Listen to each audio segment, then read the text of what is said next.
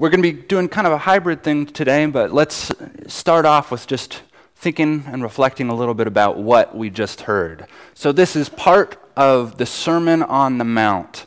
This is a very, very famous passage and is really at the core of our Christian tradition, is really one of the most foundational texts for that practice.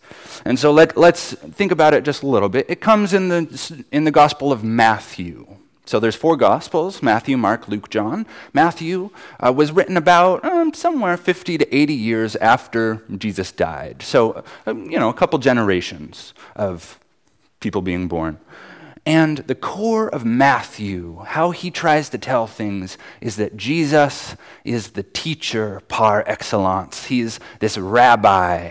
He's this one perfecting the law, not abolishing it. He's this one who teaches us how to live faithfully and do what God requires of us. And so we have here this list of this passage expanding on how you should live well in the world.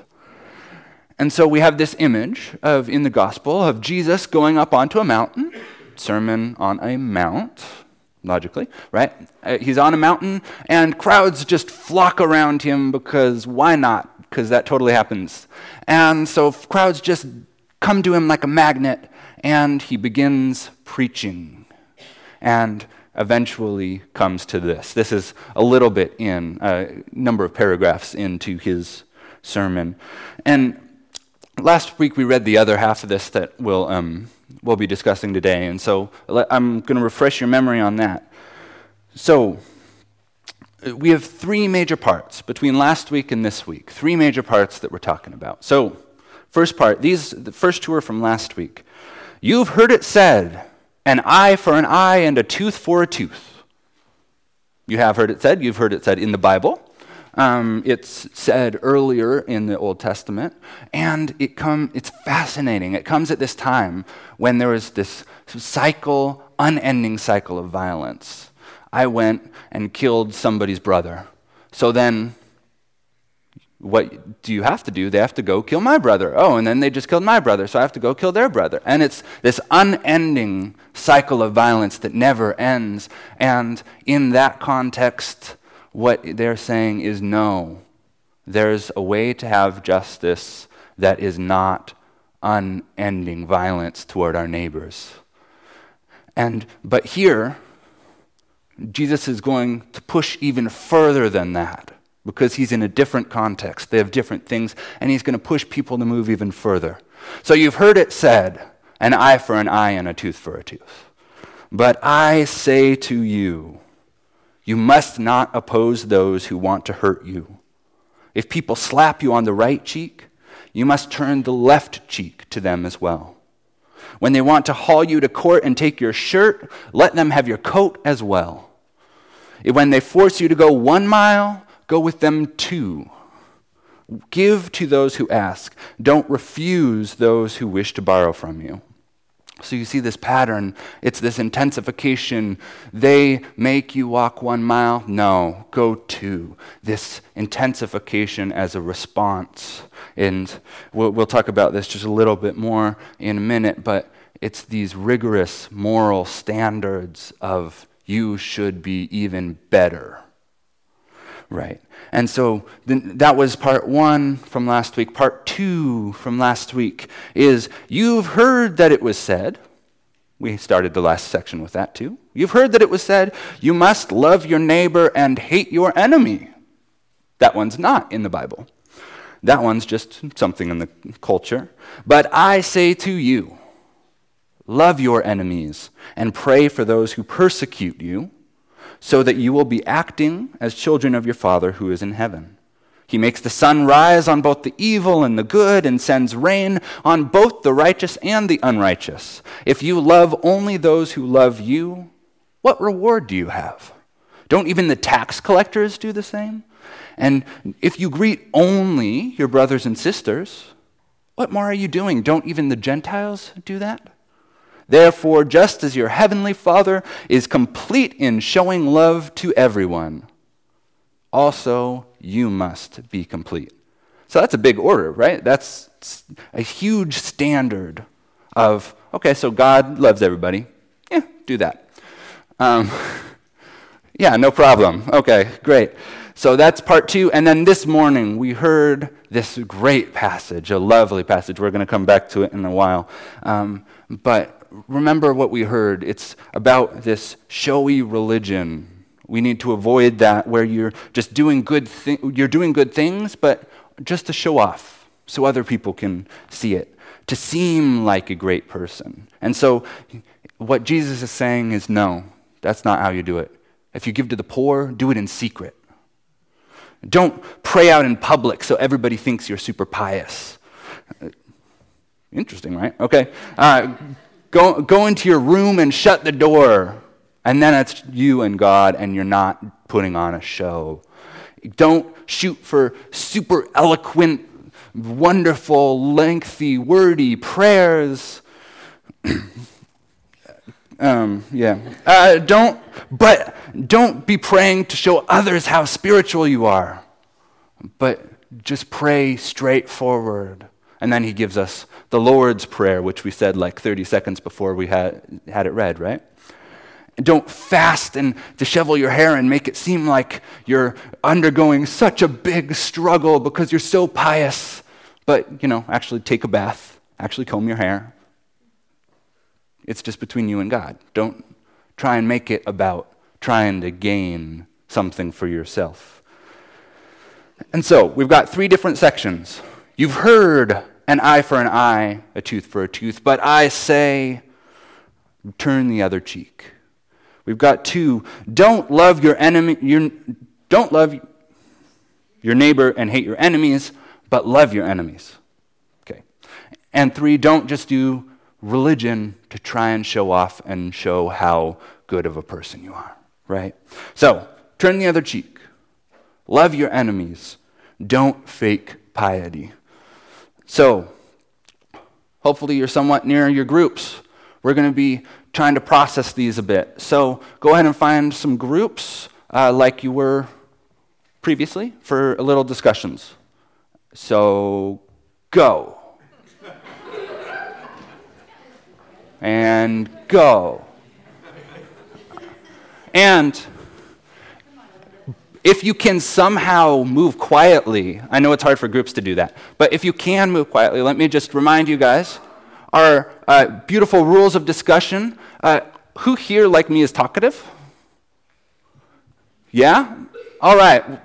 We're the only 2, apparently. I do not believe that. If you are talkative, make sure to step back. Let other people have some space. Don't dominate. And remember, we've got folks who have various levels of, let's say, abilities of hearing. Yes? So make sure to recognize that and accommodate that. Yes? Yes. Great. Wonderful. All right. So first question for this, and this one, you're not in your groups quite yet. How many people have heard this passage preached on 25 times in your life? Okay. Anybody think they've heard it 50 times? Okay. 75? No. Okay. All right.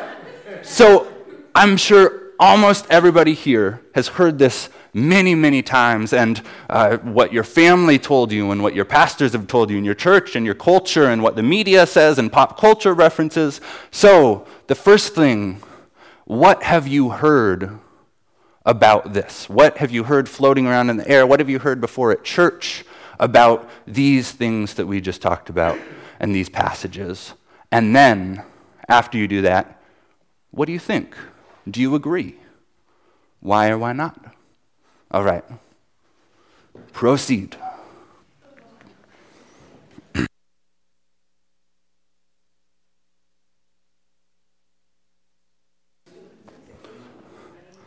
All right, so rapid fire.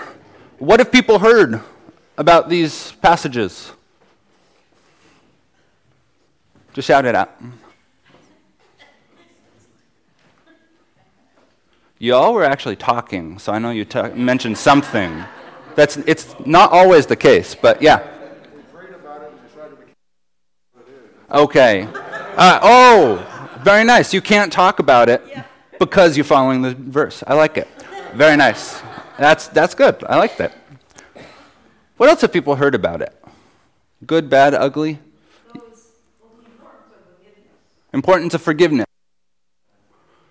Those people that have been to the Holy Land say that where that was given is a very beautiful place. There's plenty of room for people. Okay. What else have people heard about these? Yeah. Well, a lot of people, they quote the Old Testament when they want an eye for an eye, tooth for a tooth, and forget that that's the New Testament. Sure. And you hear definitely both of these halves coming out a lot, right? Eye for an eye, tooth for a tooth is famous in terms of the development of law and justice throughout the ages. Yeah. The other thing that we talked about is how these different passages are used by different groups, either as clubs, to make their point. Absolutely. We'll talk about that just a little bit in a second.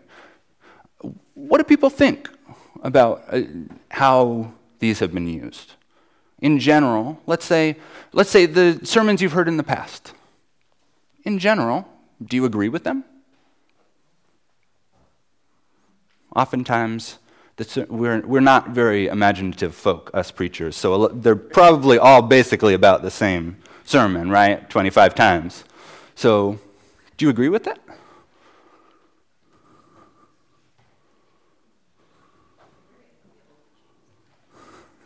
What was that? They're very agreeable teachings. It's hard to argue them. Absolutely. Very agreeable teachings. There's something really magnetic about them, yeah? They're also very hard to follow. Very hard to follow. Absolutely. Yeah. I think they set a standard. It's a way a person should behave and live his life. Not that it goes beyond what they specifically say. A standard of behavior. So not just paying attention to just these specific things, but yeah, absolutely expanding to cover all of someone's life. Well, let's dive a little more into this. So let's talk specifically about the first two. So eye for an eye, tooth for a tooth. No, we're not going to do that. Love your enemy and turn the other cheek. So these have been foundational for Christian social movements. Martin Luther King Jr., for example, this was core to his theology of nonviolent resistance. So, what I want to chat about, what, in your groups, what social groups are doing this well? Are doing the turn the other cheek, the, not eye for an eye, love your enemy.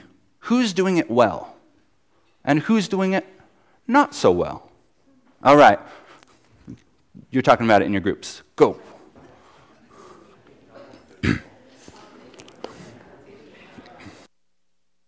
Stop having good conversations, guys. Cut it out. All right. So, rapid fire, and I prefer not to have rants because they just bore me. So, all right, rapid fire and not a whole lot of commentary with it. Who's doing it well? Church? Okay, church outreach. Doctors Without Borders. Operation Smile. Charities. Amnesty International. Southern Poverty Law Center. Coffee Oasis. Helpline. Fishline. I missed something. Yeah. I'd say it is an organization, those that give their time without judgment. All right, those who give their time. This may seem strange, but I think the Rotary does it. The Rotary. All right. And I'd also like to throw And Kiwanis. Yeah. Nice. Yeah. Every one of us in here. She knows how to pander. I like that. So, yeah. I was going to say I'm fortunate to work for doctors. Absolutely. Many doctors. So, without rants, who's not doing it well? Politicians. We'll just do a blanket statement for that. I think everybody can agree with that, right? All right. Few exceptions. Okay. Who else is not doing it well? I think the church is not necessarily doing it. All right. We got a fight going on here. The church is doing it well. The church is not doing it well. Like the churches on TV? The churches, televangelists. All right. Many in the 1%. All right. Who else is not doing it well? Sorry? Some people in the Middle East. Extremists. Absolutely.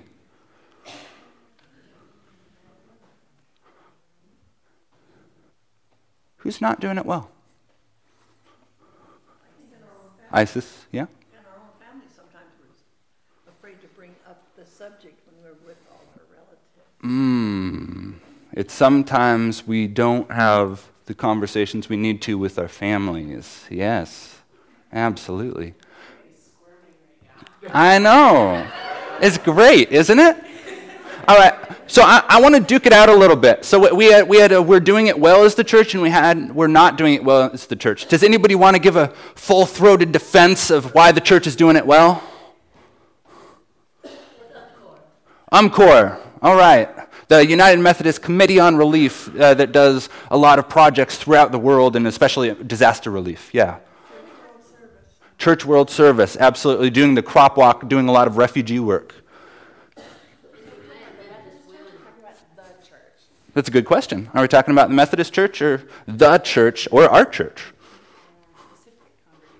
I'm going to say probably not our specific one because y'all won't talk at all if we say that.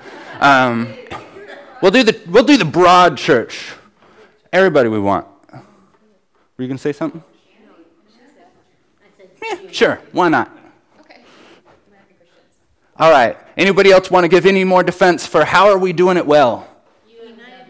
United Methodist Women. We got two at once. All right. Habitat for Humanity. Absolutely. Well, let's hear the full-throated defense on the other side. How are we not doing it well as the church? With the exception of Jennifer and two other people, I think the average age in here might be 60. Okay. Absolutely. Okay. All right. We'll leave it to the imagination who the exceptions are. Okay. The church is exclusionary. How else are we not doing it well? We don't take a big enough stand on immigration policy, on LGBT, on poverty, on social justice. On social issues that we have something to say about, we don't take enough of a stand. Okay. Interfaith Council is taking a stand on all of this. Absolutely. There's some possibilities of working across different churches to do that work. Yeah? All the stories about people that steal from our church. Yeah, stealing from churches in a variety of ways. Wage theft, abuses of pastors, of taking tons of money. Pastors saying, God wants you to help me buy a private jet. Anybody remember that from like 9 months ago? A year ago? Something like that? How are we not doing this well? All the sex scandals, absolutely. And not just in the Catholic Church, throughout all the denominations, yeah. I would say hypocrisy. Hypocrisy. Say more. How so? It's like just pampering, saying what people want to hear. But deep down, you believe differently. Just saying what people want to hear, but deep down, you believe differently. Let's do maybe two more. How is the church not living up to these? The church was afraid of losing its power. Afraid of losing its power. Cultural, political power. For 1,600 years, we've had a lot of cultural power in the West. and we don't anymore? Yeah? I would say we're failing our youth. Failing our youth. Say more. Well, when the kids get to the point where they are out from under the roof, oftentimes they don't come back to the church. Mm-hmm. Absolutely. Youth leaving when they leave the house. Well, let's not break into discussion groups for this one, but for the third part, the showy religion, the hypocrisy, right? I'm going to go pray outside so everybody sees how pious I am. I'm going to be disheveled so everybody knows how much I'm great at fasting, this kind of thing. Let's do it backwards this time, and on a good note. Who is not doing it well in our world? Politicians. Yeah, absolutely. And where the intersection of Christianity and politics comes. Yeah, a lot of times that's for show to get a certain vote. Yeah. Yeah. I think the coach down in Riverton who has taken it to having to lead prayer out at the 50-yard line at the end of it. The coach at Bremerton being very public with this, with needing his team to pray in public. Okay, yeah. Issues surrounding abortion and how people treat it. Okay, absolutely. And one aspect of that being especially within the evangelical church, but not just there, there's a very strong rhetoric of not having abortions, but women get them at the same rate as everybody else. So that's this same kind of thing around some of these issues of there's a clash between what the church says and what people do. How else are we not doing it? Yeah, it is. And that's a very complicated one, absolutely. What other ways are we not doing so hot on this one? I too often in other denominations have heard, we are the superior denomination. We're the ones that you're going to get to heaven through. Or where you're actually in a way putting down other denominations or other religions. Denominations and religions claiming that we're the right one, we're the only one. Yeah, absolutely. And that's on two levels, right? There's the denominations, we're the true Christianity, and Christianity saying we're the one religion that's going to lead to salvation, that's true. Yeah? I think one of the big problems with the church is relying on tradition rather than moving relevantly into the environment that we currently live in. Relying on tradition rather than interacting with our environment. Let's do one more on this. Yeah? So Christ is the example of us serving the least, the lost, and the broken.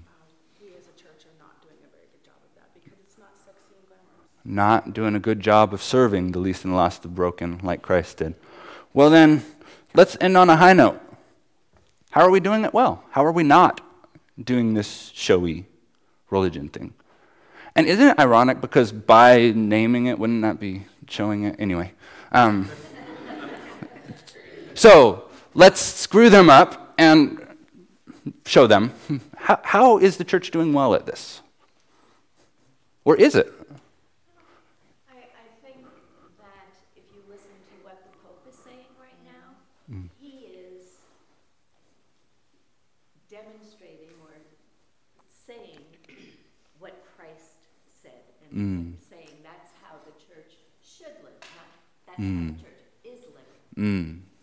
That's how the church should be living. Okay. Pope Francis holding out this vision of what it means to live as the church. What other ways are we? Yeah. And we as a congregation continue doing what we have always done, individually and collectively. Absolutely. Help one another and everyone in society. Yeah. Doing what we do as a congregation. Sure. Individually and collectively. Maybe, what about two more thoughts? How are we doing it well? Yeah. I feel I am, and maybe all of us sometimes, are falling down on evangelizing or inviting friends and neighbors to come be a part of us. I don't know what it's fear or tired of doing it, Yeah. but I think we're falling down there. What if we all went home this week and invited one person that we've been hesitating about? Would we have anybody new here next week? Falling down on evangelizing, on sharing, on inviting, however you want to think on that. Yeah. What's somebody have a great last thought? No pressure. It's got to be great. All right. I have a great deal of faith in ordinary people. I think that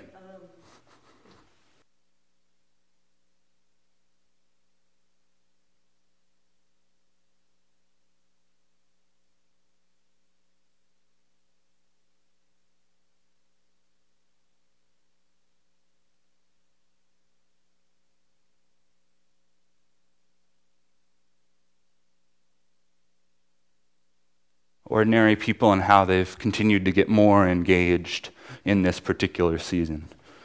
All right.